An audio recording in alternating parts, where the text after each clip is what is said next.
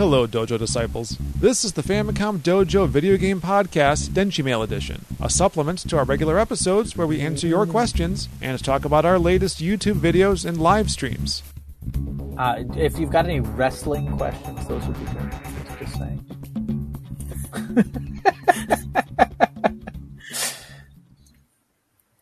But I mean, this guy is much more than wrestling. I mean, wow, wrestling seems to be a side hobby that is starting to get in the way of the nerd. You know, like right.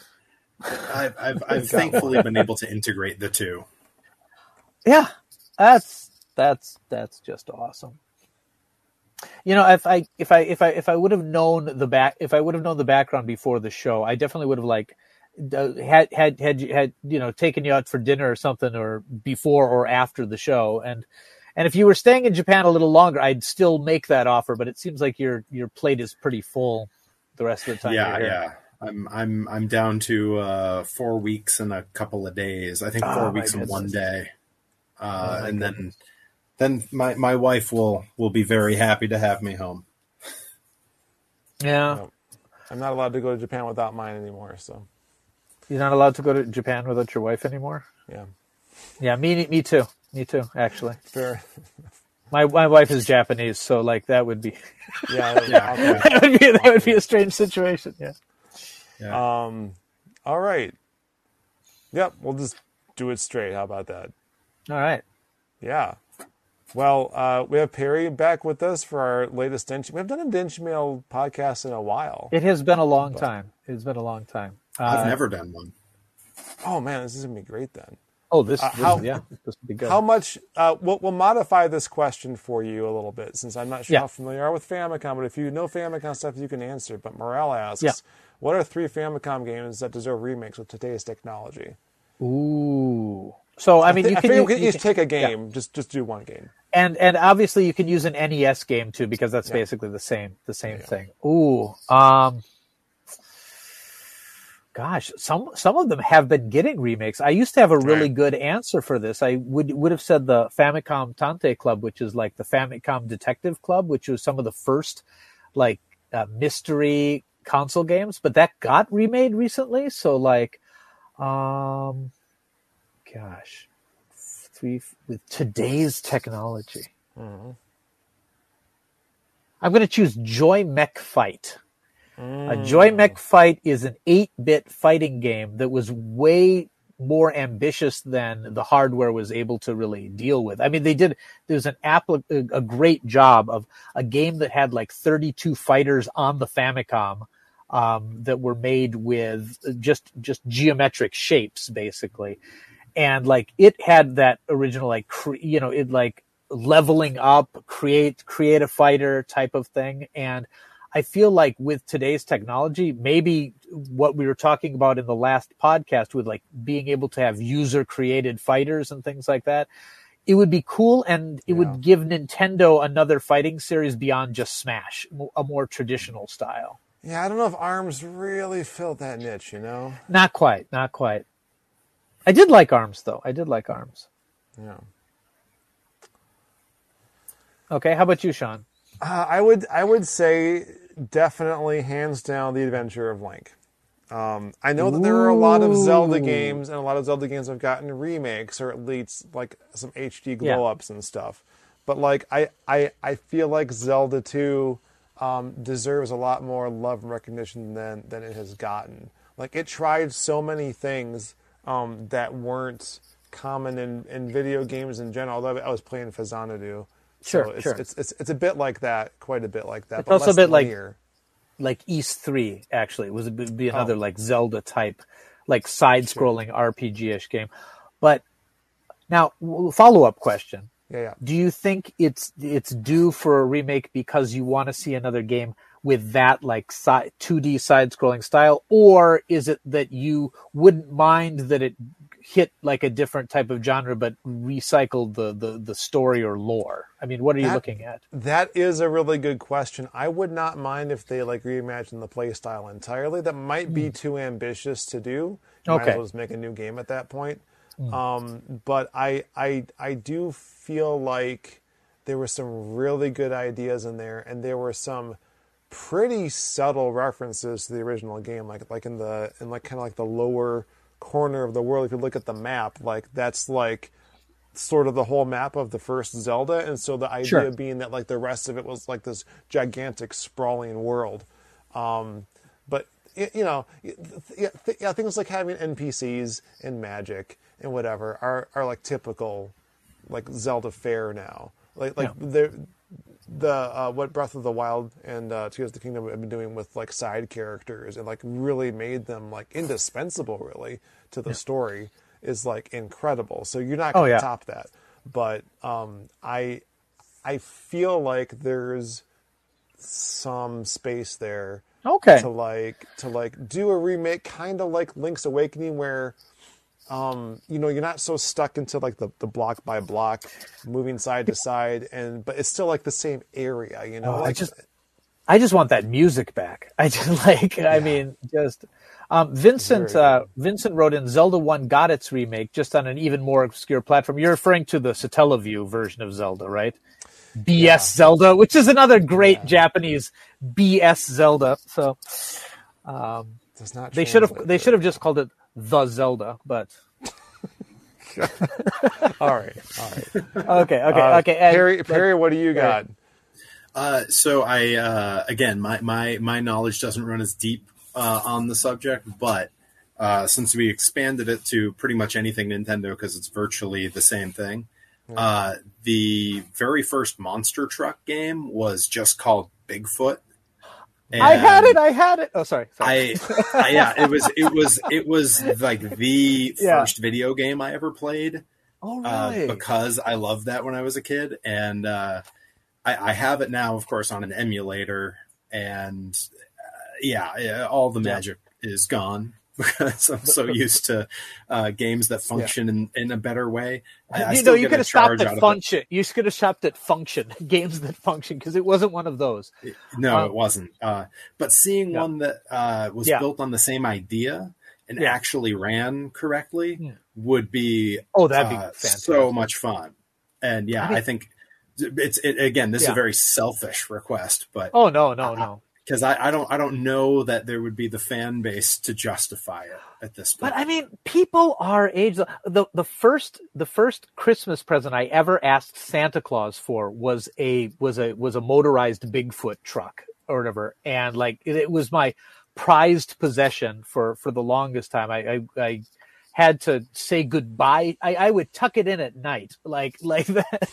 Oh dear, I turned out weird. Anyway, no, I'd be like, I want to keep playing with it, but like it's time for bed. Like we got to put Bigfoot to bed too, So, I can safely say that I have that exact toy at home because it has the switches on the top. Yeah, I collect vintage monster truck toys, and I have a very big collection. Yeah, it came out in like '85 or something like that. So but like for people like that, like I'm not super into modern the monster truck stuff, but if a modern Bigfoot game came out where I got to crush a bunch of cars, I'd be all over that. I'll have a link to send you because there is absolutely something like that. Ooh, all right. Show notes. Okay. All right. I'm gonna go in reverse order here. Sure. I'll get back to you, Satoshi. Oh, but Saramaru had a question which we sort of talked about a bit last episode, but feel free to expand, Perry. Do any of your wrestling buddies like gaming, and do you game with them? That's so many of them like gaming, and so many of them like gaming even more than I do. But specifically, I have a friend back home named Johnny Torres, who is the commentary voice for both Blitzkrieg Pro and Pro Wrestling Grind, along with Limitless Wrestling and Rad Pro Wrestling. He graduated wrestling school with me. We debuted on the same night in the same match, and now he's gone on to be a commentator. He is a huge gamer, has a bunch of different consoles. He's deep into the world of emulators and Steam. And he and I, on occasion, will jump into like AEW Fight Forever together and play the online version, or we've been meaning to both get on and try to play some Turtles online with each other, but have yet to make that happen. Mostly because the time where we both got the game for Steam, I had about 3 weeks before I left for Japan. So we haven't done it yet. But at some point when I get home, he and I are definitely going to play through some of those games together on stream. Yeah, I feel like wrestling in general, like modern wrestling, has kind of leaned into the nerd culture too. You see some of the they're basically cosplay outfits going on sometimes, like. Oh yeah, absolutely there is. I mean, Kenny Omega is one of the biggest names in professional wrestling. His finish is the one-winged angel. Yeah, that's his finishing move. And he's worn Final Fantasy themed entrance attire to the ring. It's everywhere. Xavier Woods in WWE is very popular. He has a video game show called Up, Up, Down, Down, and has all kinds of wrestlers come on and play. Adam Cole from AEW has a very popular Twitch stream where he games. It's certainly it's very different from the era that I grew up watching. The Undertaker, famously a couple years ago, got a lot of negative backlash, because he was saying that he preferred it back when it was tough guys who likely had a gun in their bag instead of a bunch of nerds who brought their mobile gaming consoles around. And all I could think was like, yeah, but our generation's going to outlive all the guys that you were friends with. Especially if they've all got guns in their bags. Yeah, I mean, among other stuff they had in their bags. Exactly. Yeah. Probably. Yeah, that's as I've met sponsors and stuff out here. They all know the old school wrestlers and the kind of antics they would get up to in Japan, and they can't believe me because I'm a lifelong straight edge who's never had a drink or done a drug in his life. I'm married and don't cheat on my wife, and they're like, you're American and you're here and you're doing this and you're not doing any of those things. And I'm like, yeah, because at the end of this tour, I'd like to still have a nice, happy life. Weird.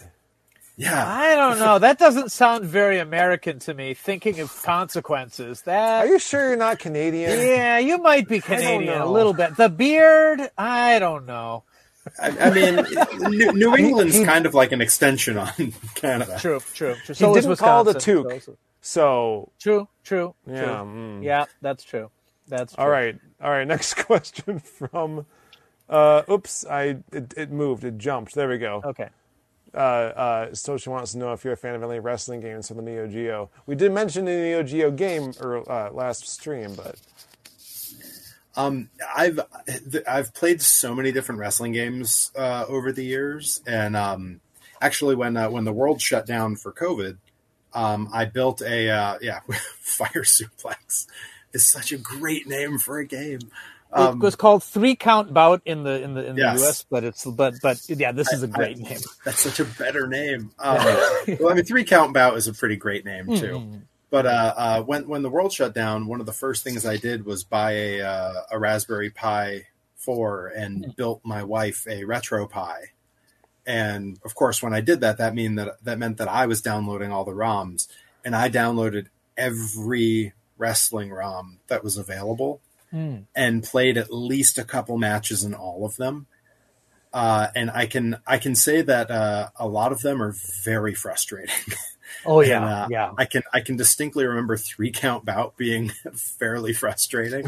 Yeah. A lot of them, like we talked in the main podcast about the evolution of wrestling games and going from sort of a button mash kind of unresponsive mess to, having a more sophisticated type of gameplay. And I can appreciate all the games and the retro feel of them and everything from the chiptune music to the graphics to the weird characters that some of them are meant to resemble a real wrestler, and some of them look like an anthropomorphic. They look like something out of definitely Kinnikuman, like where it's an anthropomorphic whatever. Yes, even a wrestler frustrated by 3 Count Bout. It always felt like, especially being a wrestler, there's a part of me that feels like I should be good at this. and then I'm not. Like that's okay. We have a gaming Hero. podcast, and I am really, really very bad at video games. Oh yeah, okay, we die all the time. It's terrible. Like, I don't know why anyone watches us play video games. I mean, that's why they're just making fun of us. They're just making fun of us. I don't know if that's true. All right, let's move on. Yeah. Earl Grey III's got a question. One of our Dojo disciples. What's the thing about Japan you found most surprisingly enjoyable? Ooh. It's for everyone though, so Perry can go first. You're newest here. You're newest. Yeah. I'm the rookie. Rookie gaijin. So I have two answers. One is incredibly genuine. I'll go with that first. The other one's just funny. Good. The very genuine one is literally the way people react to me as a wrestler is so different from America. When people in America hear I'm a wrestler, I get two questions. The first is, oh, you mean like UFC? Which is really a bummer because that's so brutal and terrifying. And the other one is, oh, are you on TV? And when they hear the answer is no to both of those, they go, oh, that's a cute hobby you have. That's nice. Which is, and they're not really into it. There's a lot of stereotypes around wrestling there. It's just, it's not anything anyone's really, no one has any reverence for it. Yeah. But here, I obviously being a 6'3", 230-pound white guy with a beard and a long ponytail, I get recognized around Fukuoka frequently. Sure. And the people treat you like a star. Like they're so mesmerized that you're a wrestler and they think it's so cool. That's so different. And that's been, that might be the thing I will miss the absolute most about Japan when I go home. Do you know how I found out you were wrestling that day? Like how I found out there was this event? My children brought home a flyer from school. It was given to them. One of the sponsors of your show was the Board of Education. Oh, that's incredible. Never in America would that happen. Never. So, and the mayor of the city I'm from came out on the ring to introduce the event. And I'm just sitting there and I'm like, come on, someone flip someone. But no, he was in his suit. It was very, very, but you're watching it and going, someone hit him with a chair. The other awesome part was at the beginning, they taught the crowd how to cheer. They're like, okay, when this guy comes out, you're all going to be like, yay! But when this guy comes out, you're going to go, boo! And I'm like, does this really need a tutorial? But it was, sorry, I'm going to go a tiny bit off topic, but which not in this podcast, but how could you?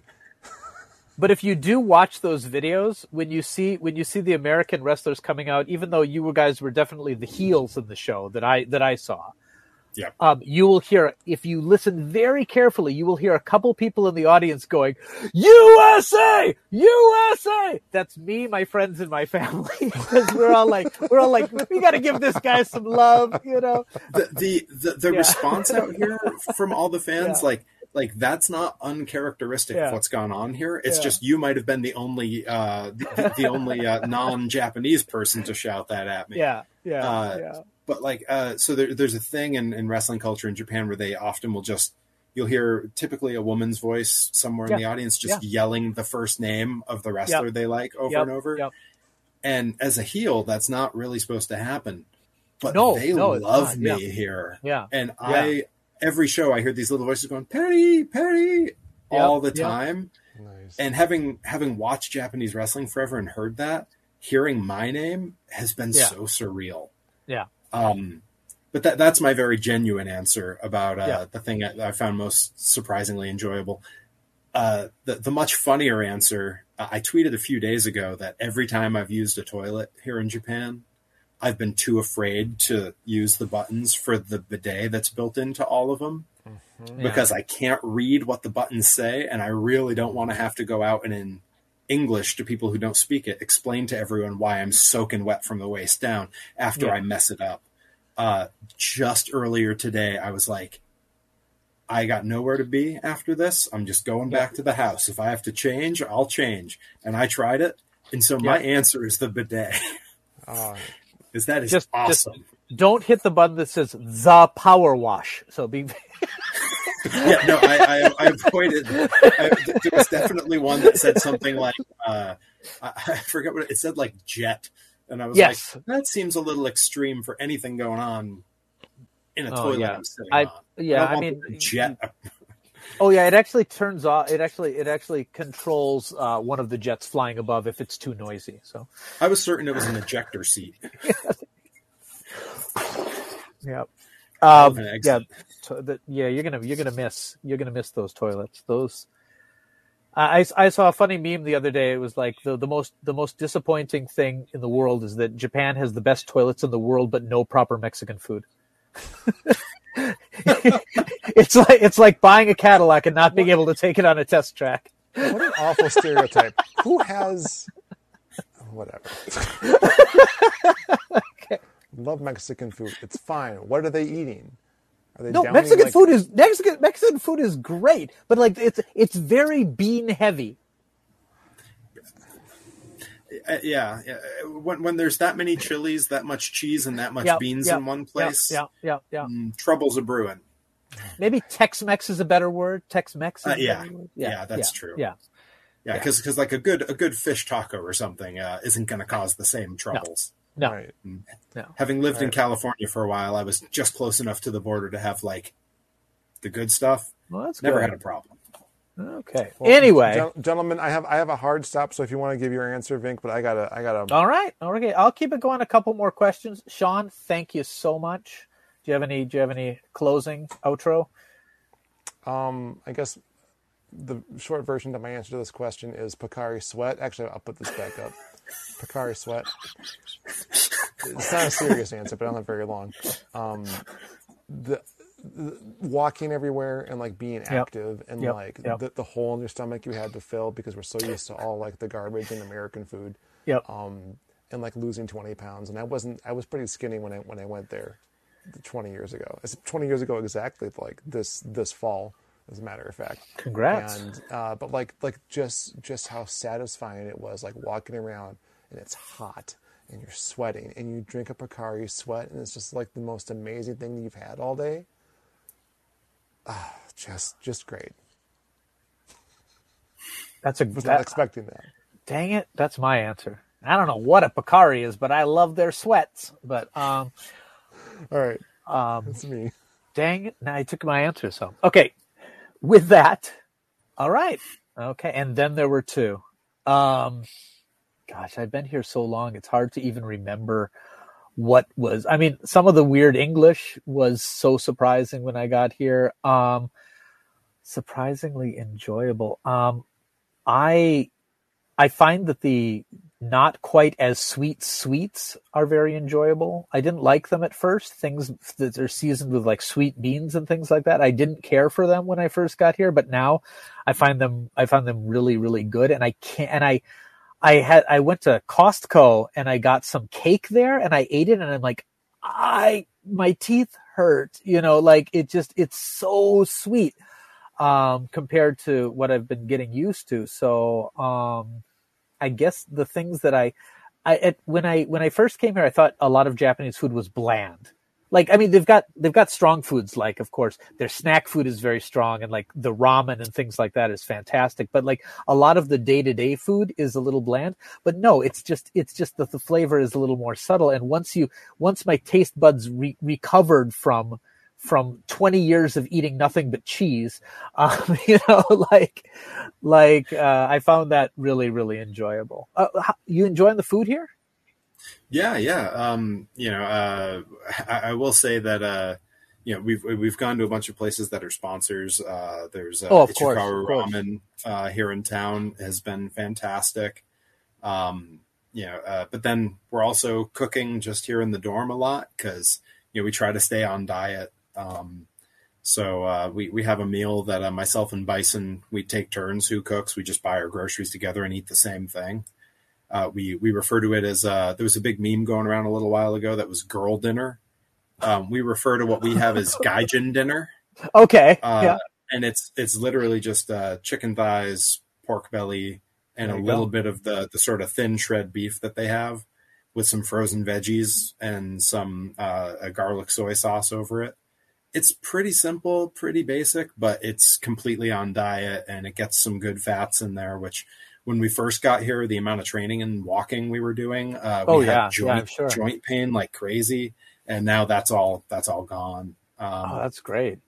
Yeah. And of course rice. 'Cause I mean, just eating that on its own would be a little rough, but yeah, having that over a big bowl of rice, that's kind of the nightly food. And then special occasions, we go out for cool ramens, or we had a sponsor take us to Korean barbecue, which was okay.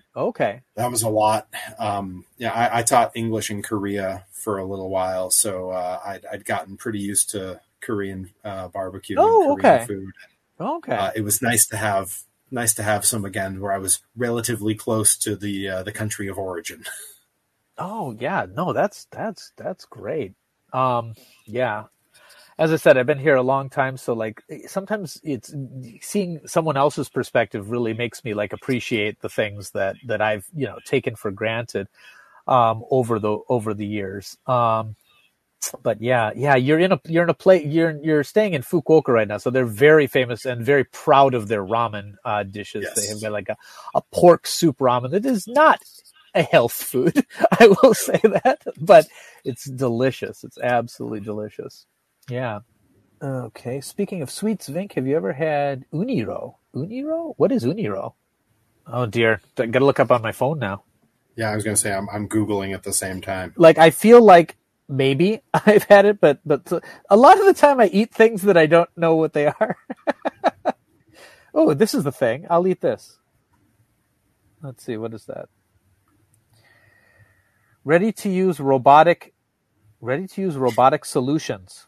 No, I haven't had any robotic solutions. So it appears to me to be a type of mochi. Okay. Uriro mochi. Okay. Oh, I spelled it wrong too. That's. Oh, yes, I have. Yes, I have. Okay. Let's put a picture up. Okay, there we go. Yes, I have had that. I did not know that's what it was called. I used to do tea ceremony, and that was one of the sweets that they would often serve, because tea ceremony tea is very, very thick, like frothy, like matcha tea. It's so thick it comes out almost as a paste. So because it's so bitter, you want to have something very, very sweet right before you drink it to kind of balance the flavors. All right. Okay. Oh, Perry, do you like eel? Did you have eel while you were here? The unagi? Yep, I have. I've had eel here as a on a sushi. I've had some eel. It was great, and I'd had some in the States as well. The sushi in the States is never as good as it is here, and it's always a little different. And but I enjoyed it there. I enjoy it here. Yeah. Okay. If you can, they have these lunch sets that are some places. It's basically grilled eel with kind of a sweet barbecue-ish sauce put over rice, and it is, strangely enough, it's one of the first things I ever ate in Japan, because the people who picked me up at the airport wanted to eat it, and we had that, and it's indescribable. So if you have the chance, like basically like a unagi donburi or something like that, or just unadon, sometimes they call it. And if you have the opportunity, it's not really in season right now, but there's still restaurants that'll have it like year round. All right. I'll put up a question from Satoshi Matrix, who asks, Perry, what is your favorite wrestling game? I'm a wrestling noob. Which one would you recommend above any other? Could be for any platform. So two answers for two different ways of enjoying. Okay. The sort of traditional way of enjoying a wrestling game is to, of course, hop in and fight and play matches.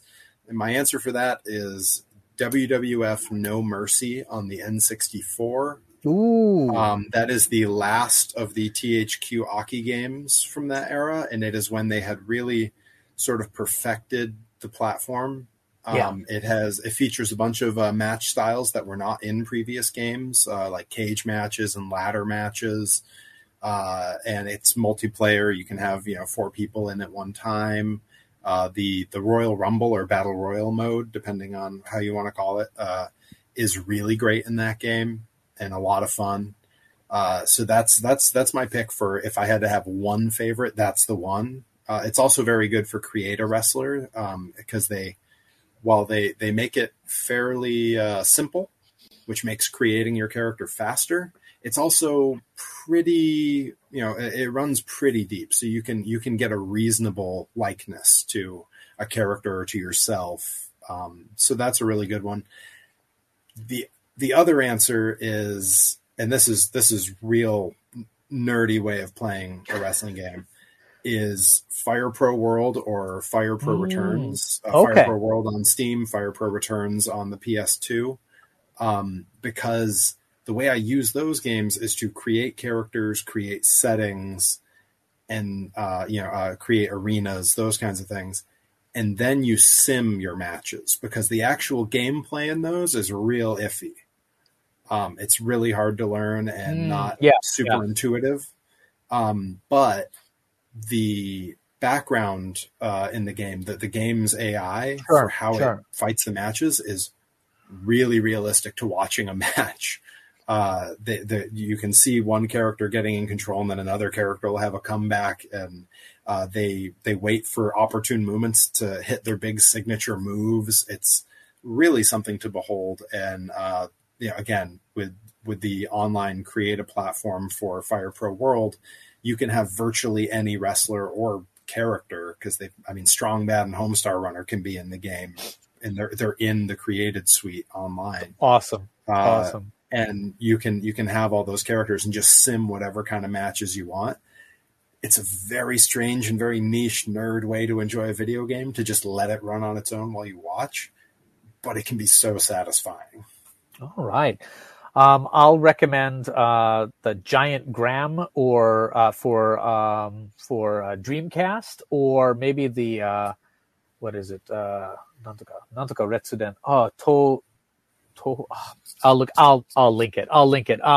There was a series that started on PlayStation, the PlayStation 1 that moved on to PlayStation 2 and Dreamcast that was really good. And for you, Satoshi, personally, I'll recommend Rumble Roses, which is the Konami's female wrestling game, which, it wasn't so, people didn't buy it because they thought this is a really good wrestling engine.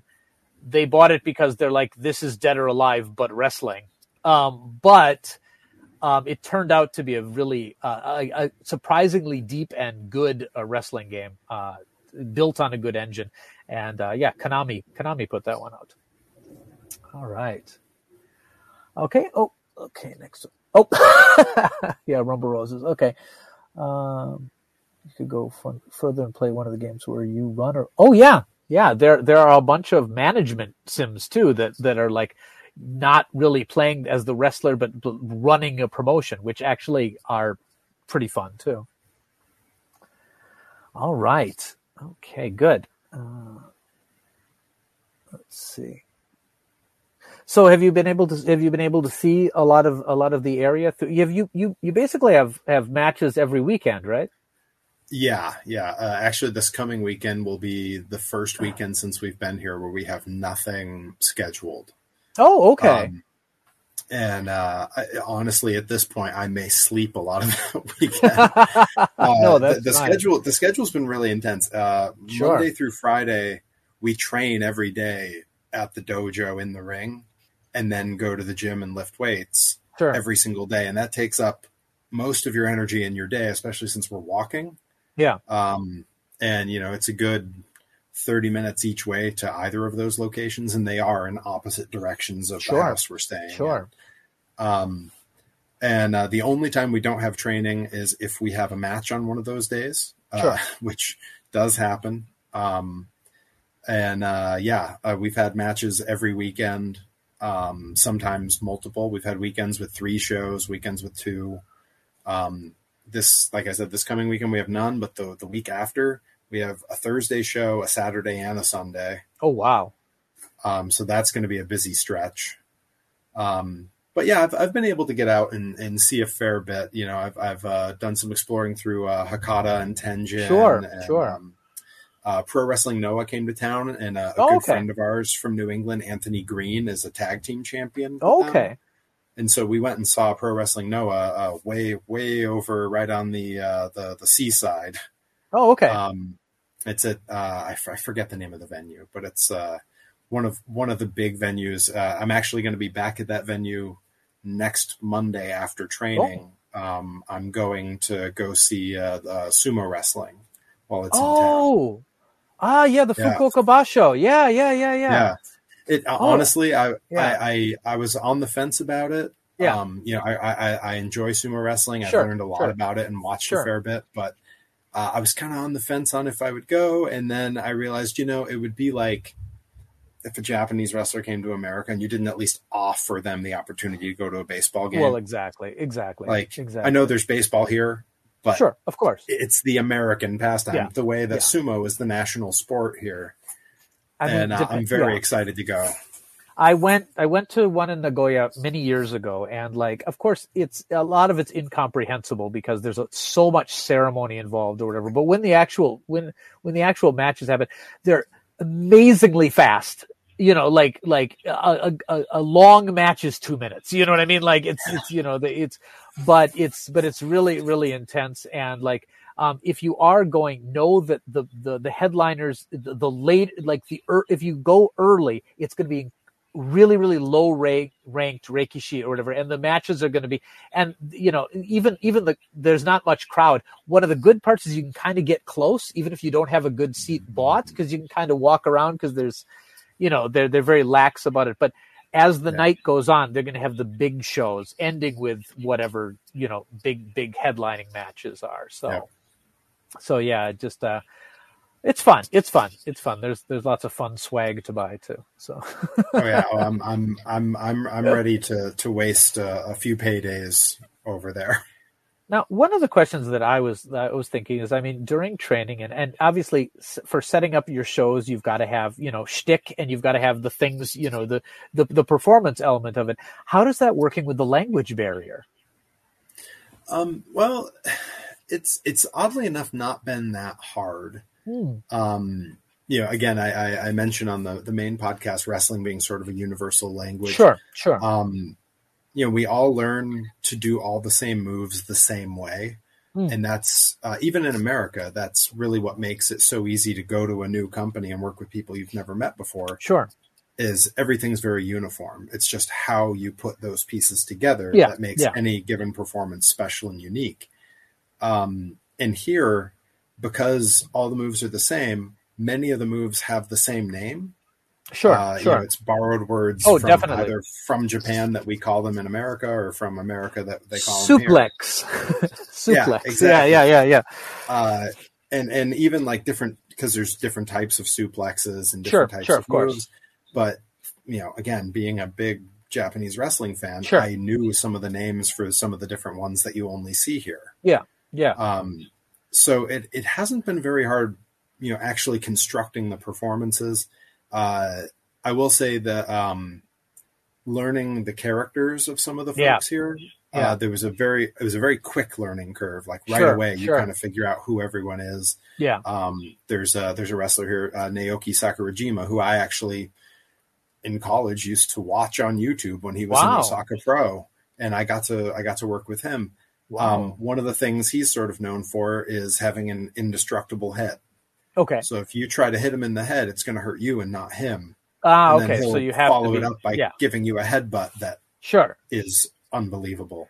So that's learning that part of the character is important to putting together the performance. You need to know the lore. Yeah. And also learning how they viewed me. Sure. They basically very quickly said, no. In Japan, you are a giant. Yeah. You are massive and you're going to be treated that way. Yeah. So when I did wrestle Aso-san in a singles match. Yeah. He's huge. He's massive. Big guy. Yeah. And he does not leave his feet often. And one of the very first things we did in that match was I picked him up over my head and gave him a body slam. Yeah. And when that was initially pitched to me for the match, I thought, no, you can't do that. That's Aso-san. He's huge. Yeah. And they said, no, you're bigger. That's the point. Yeah, that's and so I had to I've also had to, like, the way I work here is real slow compared to when I'm in America. Yeah. If I so much of Japan's wrestling is so athletic and so impressive to me. Yeah. When I came here, the two critiques they gave me in a million years, I never would have thought I would have gotten. Yeah.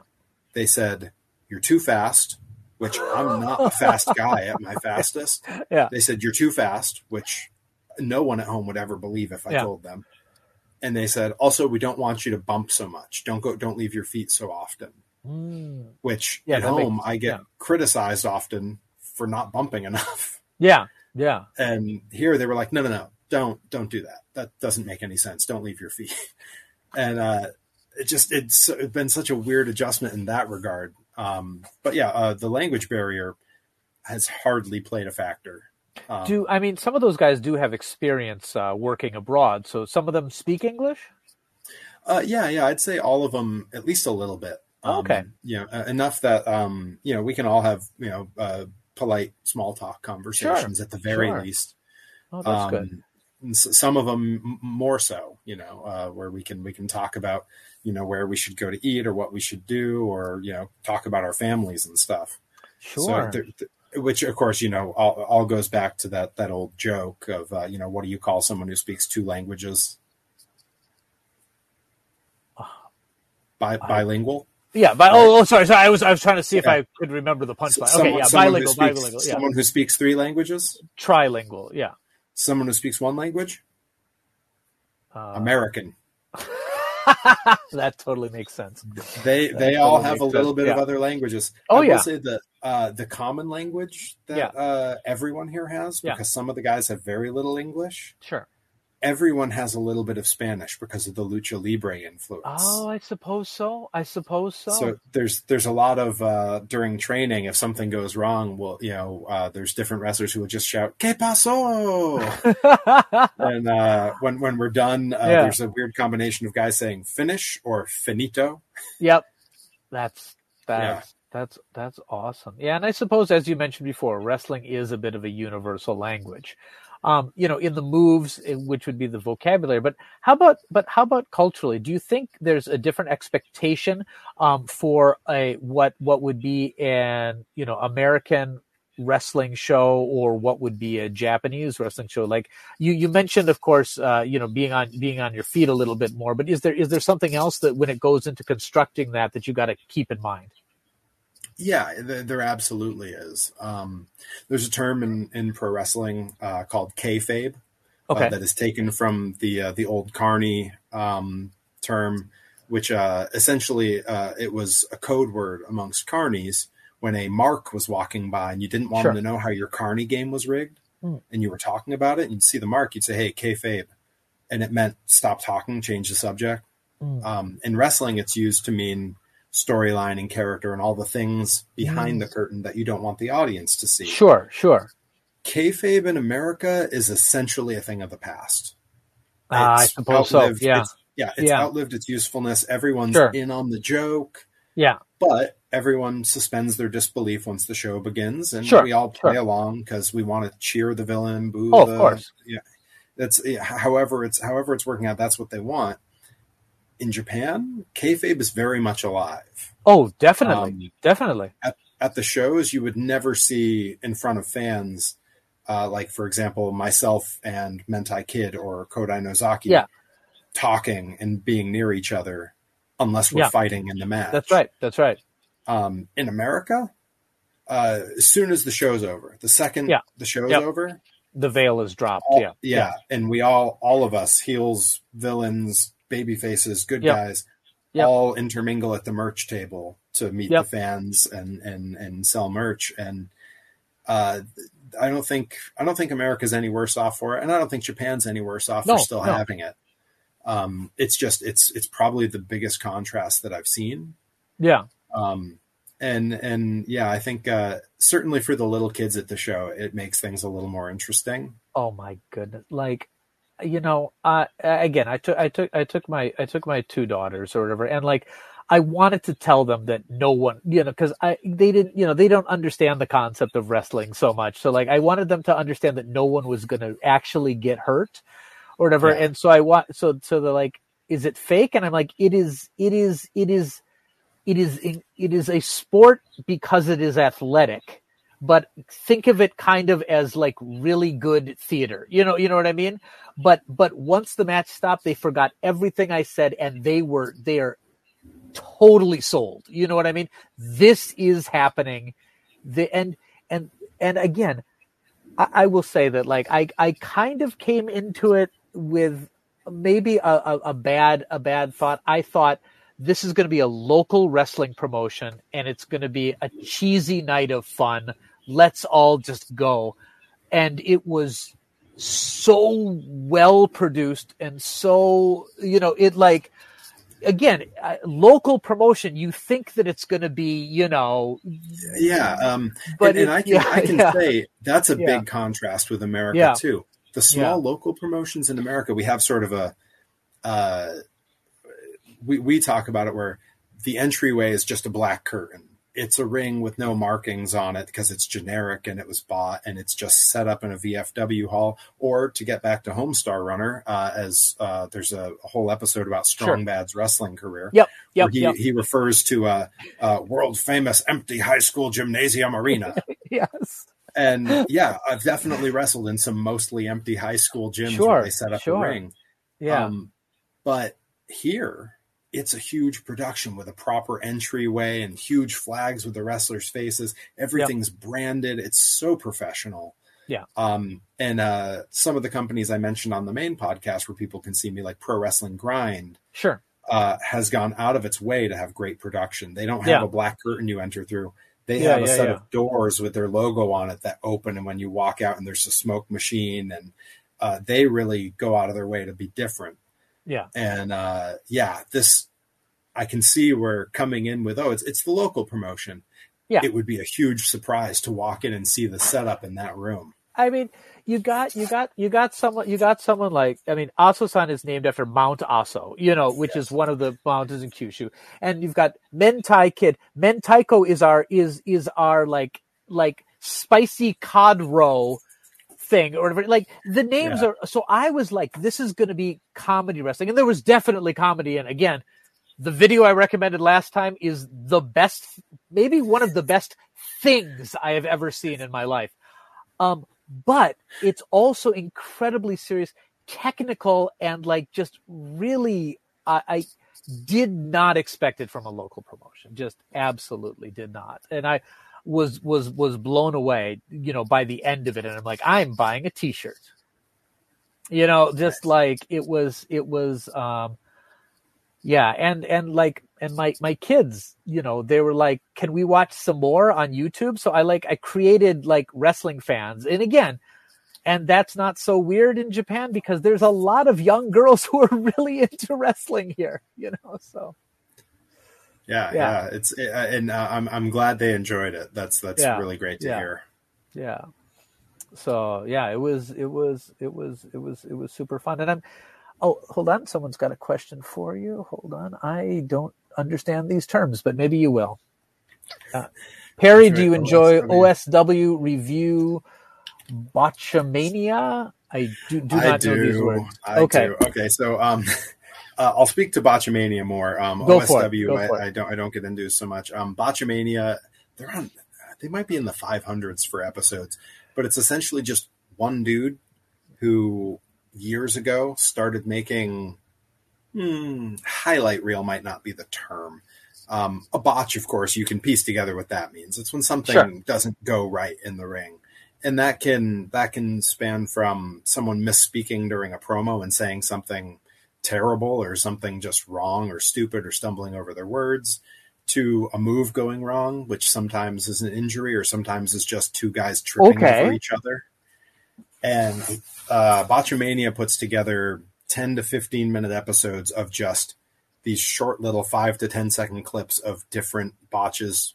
Some are very recent. Some they've dug back into old wrestling footage.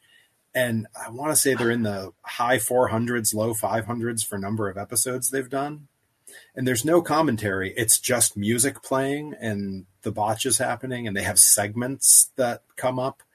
Like there's a commentator who used to be a wrestler named Taz. They have a segment called Insipid Taz Commentary. And it's just nonsensical crap that he's said. And for a while they had a segment about a wrestler who just recently passed away, Steve Mongo McMichael, who had been a football player turned wrestler, who was notoriously bad. Just terrible footwork. He'd stumble and fall and act weird. And they would have that clip from it's Blazing Saddles. Never mind that. Here comes Mongo. Okay. And they would have that clip, and then they would go to a big Mongo botch. It's a fantastic little series. I've watched it since college. They've been around forever. Like, maybe one of the earliest YouTube wrestling channels, and they've gone through a few channels because, as you can imagine, they don't have the rights for most of this footage.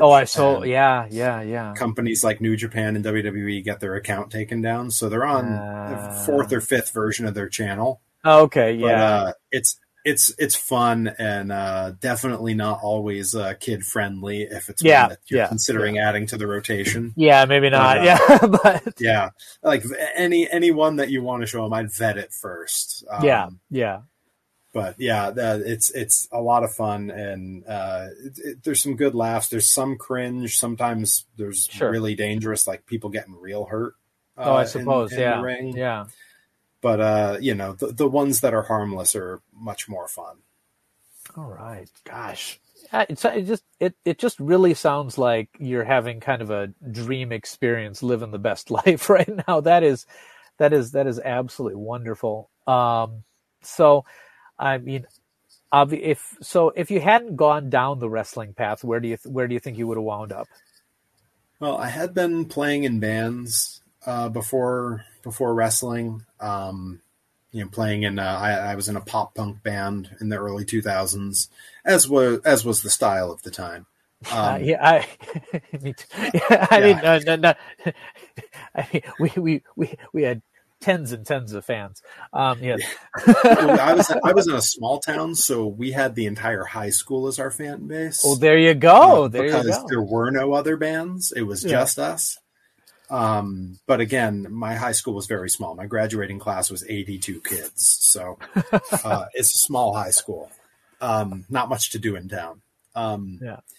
I probably would have done music. I did theater, in high school and college, which of course translated over to what I'm doing now. Definitely. It was when I had a growth spurt toward the end of high school, beginning of college, and I was suddenly 6'3", and at the time I was a big, chubby, 300-pound kid.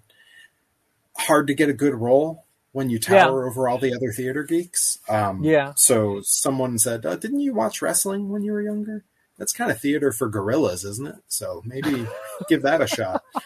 But I could have done theater. I actually, I had a audition to be in the Blue Man Group at one point. What? And I got a call back. Unfortunately, my callback was meant to be at their New York theater, September 20th of 2001. And you can imagine their travel into the city was not really happening right then. Yeah, of course. And so they said, we're going to hold off on hiring any new Blue Men for a year. Can we call you next year? And I said, yeah, of course. And when they got a hold of me the next year, I was in college and I was like, I can't drop out. So yeah, that's one of those what if things that kicks around in my head sometimes. Yeah, I'm sure. I also, I might have gone into the circus arts. I can juggle clubs and ride a unicycle and, again, typical nerd stuff. Yeah. And of course with the wrestling, I learned that I had a proclivity toward tumbling, and stage combat. So any of those could have been something. But I was an English major and I like writing and editing and, I do 3D design work and 3D printing. So that's also a thing I could have gone into. Oh, wow. A lot of different avenues, a lot of different weird, dumb things that I really enjoy. No, I mean the dumb things that one enjoys, like it used to be that it was a weird hobby, but like with the internet and everything like that, that's what you can make. That's what you can make a living out of, or at least a side hustle. You know what I mean? Like, Yeah. I mean, I liked video games, and I didn't think that'd be anything that and I do this show, and I've got a little web shop and all kinds of stuff. So like, it's the things, there's only so many people who can do real jobs. You know what I mean? Like, and for the rest of us, there's things out there, because especially with the way the world is going these days, I think a lot of people are escaping into the things that truly made them happy in the past. And so a lot of those things are coming back, and I think there's absolutely nothing wrong with that, so. Yeah. And I think it's a pretty cool thing now where, again, because of the way the internet has expanded and brought everything to our fingertips, you can have those things where you stumble across an old commercial for a toy from when you were a kid that reminds you of, an easier, simpler, happier time or something you had, and you can sort of relive it. And being able to disappear into that, and some people make a career out of doing that. Yeah, exactly. Is awesome, Yeah, obviously, just incredible. And I don't know. I think anybody listening to this podcast as well is also kind of a child that didn't grow up. So, that's in the best possible way. So if there's no other comments coming in, I'm probably gonna let you go. You've already given us way more time than I previously. I said it was going to be like a 1 hour podcast. I'm so sorry, but it's really your fault for being so incredibly interesting. So like, I have that's a tendency on you to ramble. Yeah, no. Oh man, the gargantuan strength it took for all three of us to try to keep on topic was my favorite part of the podcast, actually. And we'll definitely have you on again once you're back settled in the States. So what's next for Perry Von Vicious? When I get home, I currently have not booked a single show. And that is mostly by design. Okay. Yeah. I've by the time I go home, I will have been away from my wife for more time than we've been apart since we met. Yeah. And she's at home caring for the house on her own, caring for 3 cats on her own, caring for 5 chickens and a large garden on her own. Yeah. So she deserves and working a full-time job. Of course. So she deserves every instant of my time that I can give to her once I get back, until she tells me otherwise. That's a very good answer. That's a very good answer. The next thing that I have for certain on the books, there's a chance I may be on, I may wrestle for Blitzkrieg before the year is out. They have a couple shows. There's a chance I may be wrestling for Grind at their first show in January, although I have potentially travel plans that may conflict with that. The first thing I actually legitimately have on the books is traveling out to California in January. My wife has a work thing she has to go for. I've done a little bit of work for the nonprofit org she works for, as an educational nonprofit. I've done some 3D design work for them. So I'm going to go out as well and meet with everyone and talk and get to see all of our old friends from the Bay Area while we're there. And then we're going to Disneyland, because anytime we're in the vicinity of a Disney park, that's my biggest regret from Japan, is that I'm not going to be able to get to Disney. Oh, you can't get to Tokyo Disney?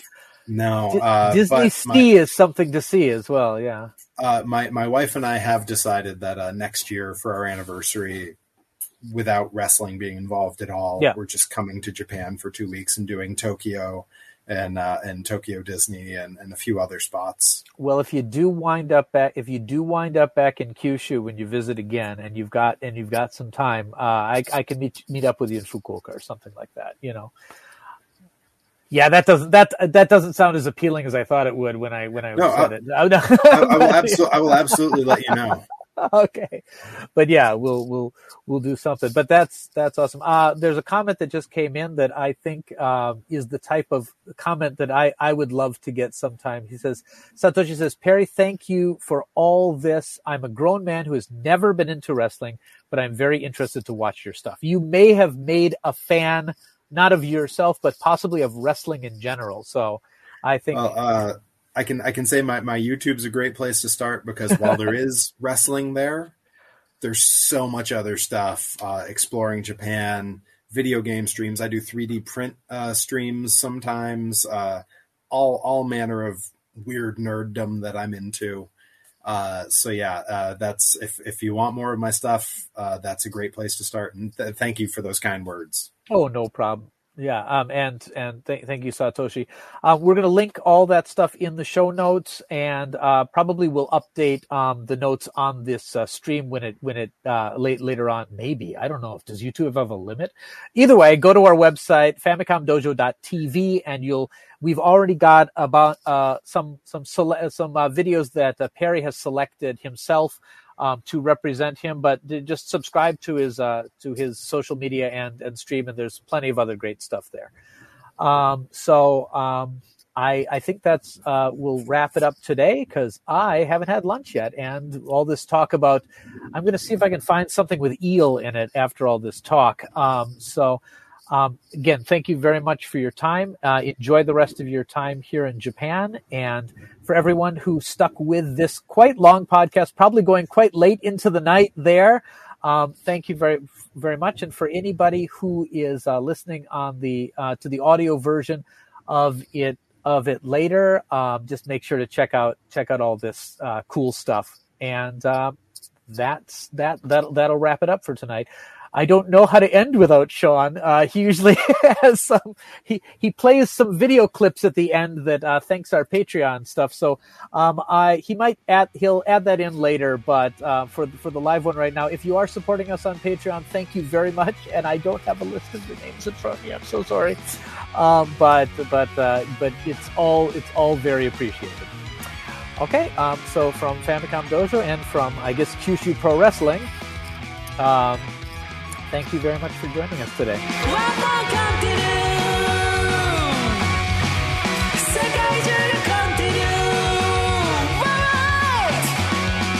Do you have a question for Famicom Denshimail? Subscribe to our Famicom Dojo live YouTube channel and chat with us as we record our next DojoCast live stream. You can also call us at 608-492-1923 and leave us a voicemail we can play on a future episode. Leave a comment on the live stream or one of our other many videos, or tweet us at Famicom Dojo with the hashtag Denshimail. Famicom Dojo. From the creators of the video game podcast Famicom Dojo. They still make that? And the enthusiastic support of the Nerd and Tie Network. Yeah, do whatever you want. Comes a podcast about the single most important question in human history.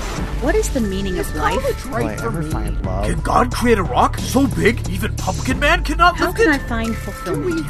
What happens after you die? Does this look infected to Is there you? such a thing as karma or fate? What is true? Have you guys seen my keys?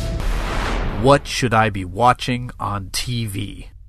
Every episode of Two Boobs Watch the Tube, Vink and his best bra, Sean Orange, take a shallow dive into a current or retro TV show. Will they love it? I guess. Will they hate it? No one. Will they fight about it? No one cares. Did Sean even watch it? No, Is Vink still listening as Sean talks about Transformers? definitely not. These questions and more will be answered on Two Boobs Watch the Tube. Listen to new episodes fortnightly on the Nerd and Tie Podcast Network.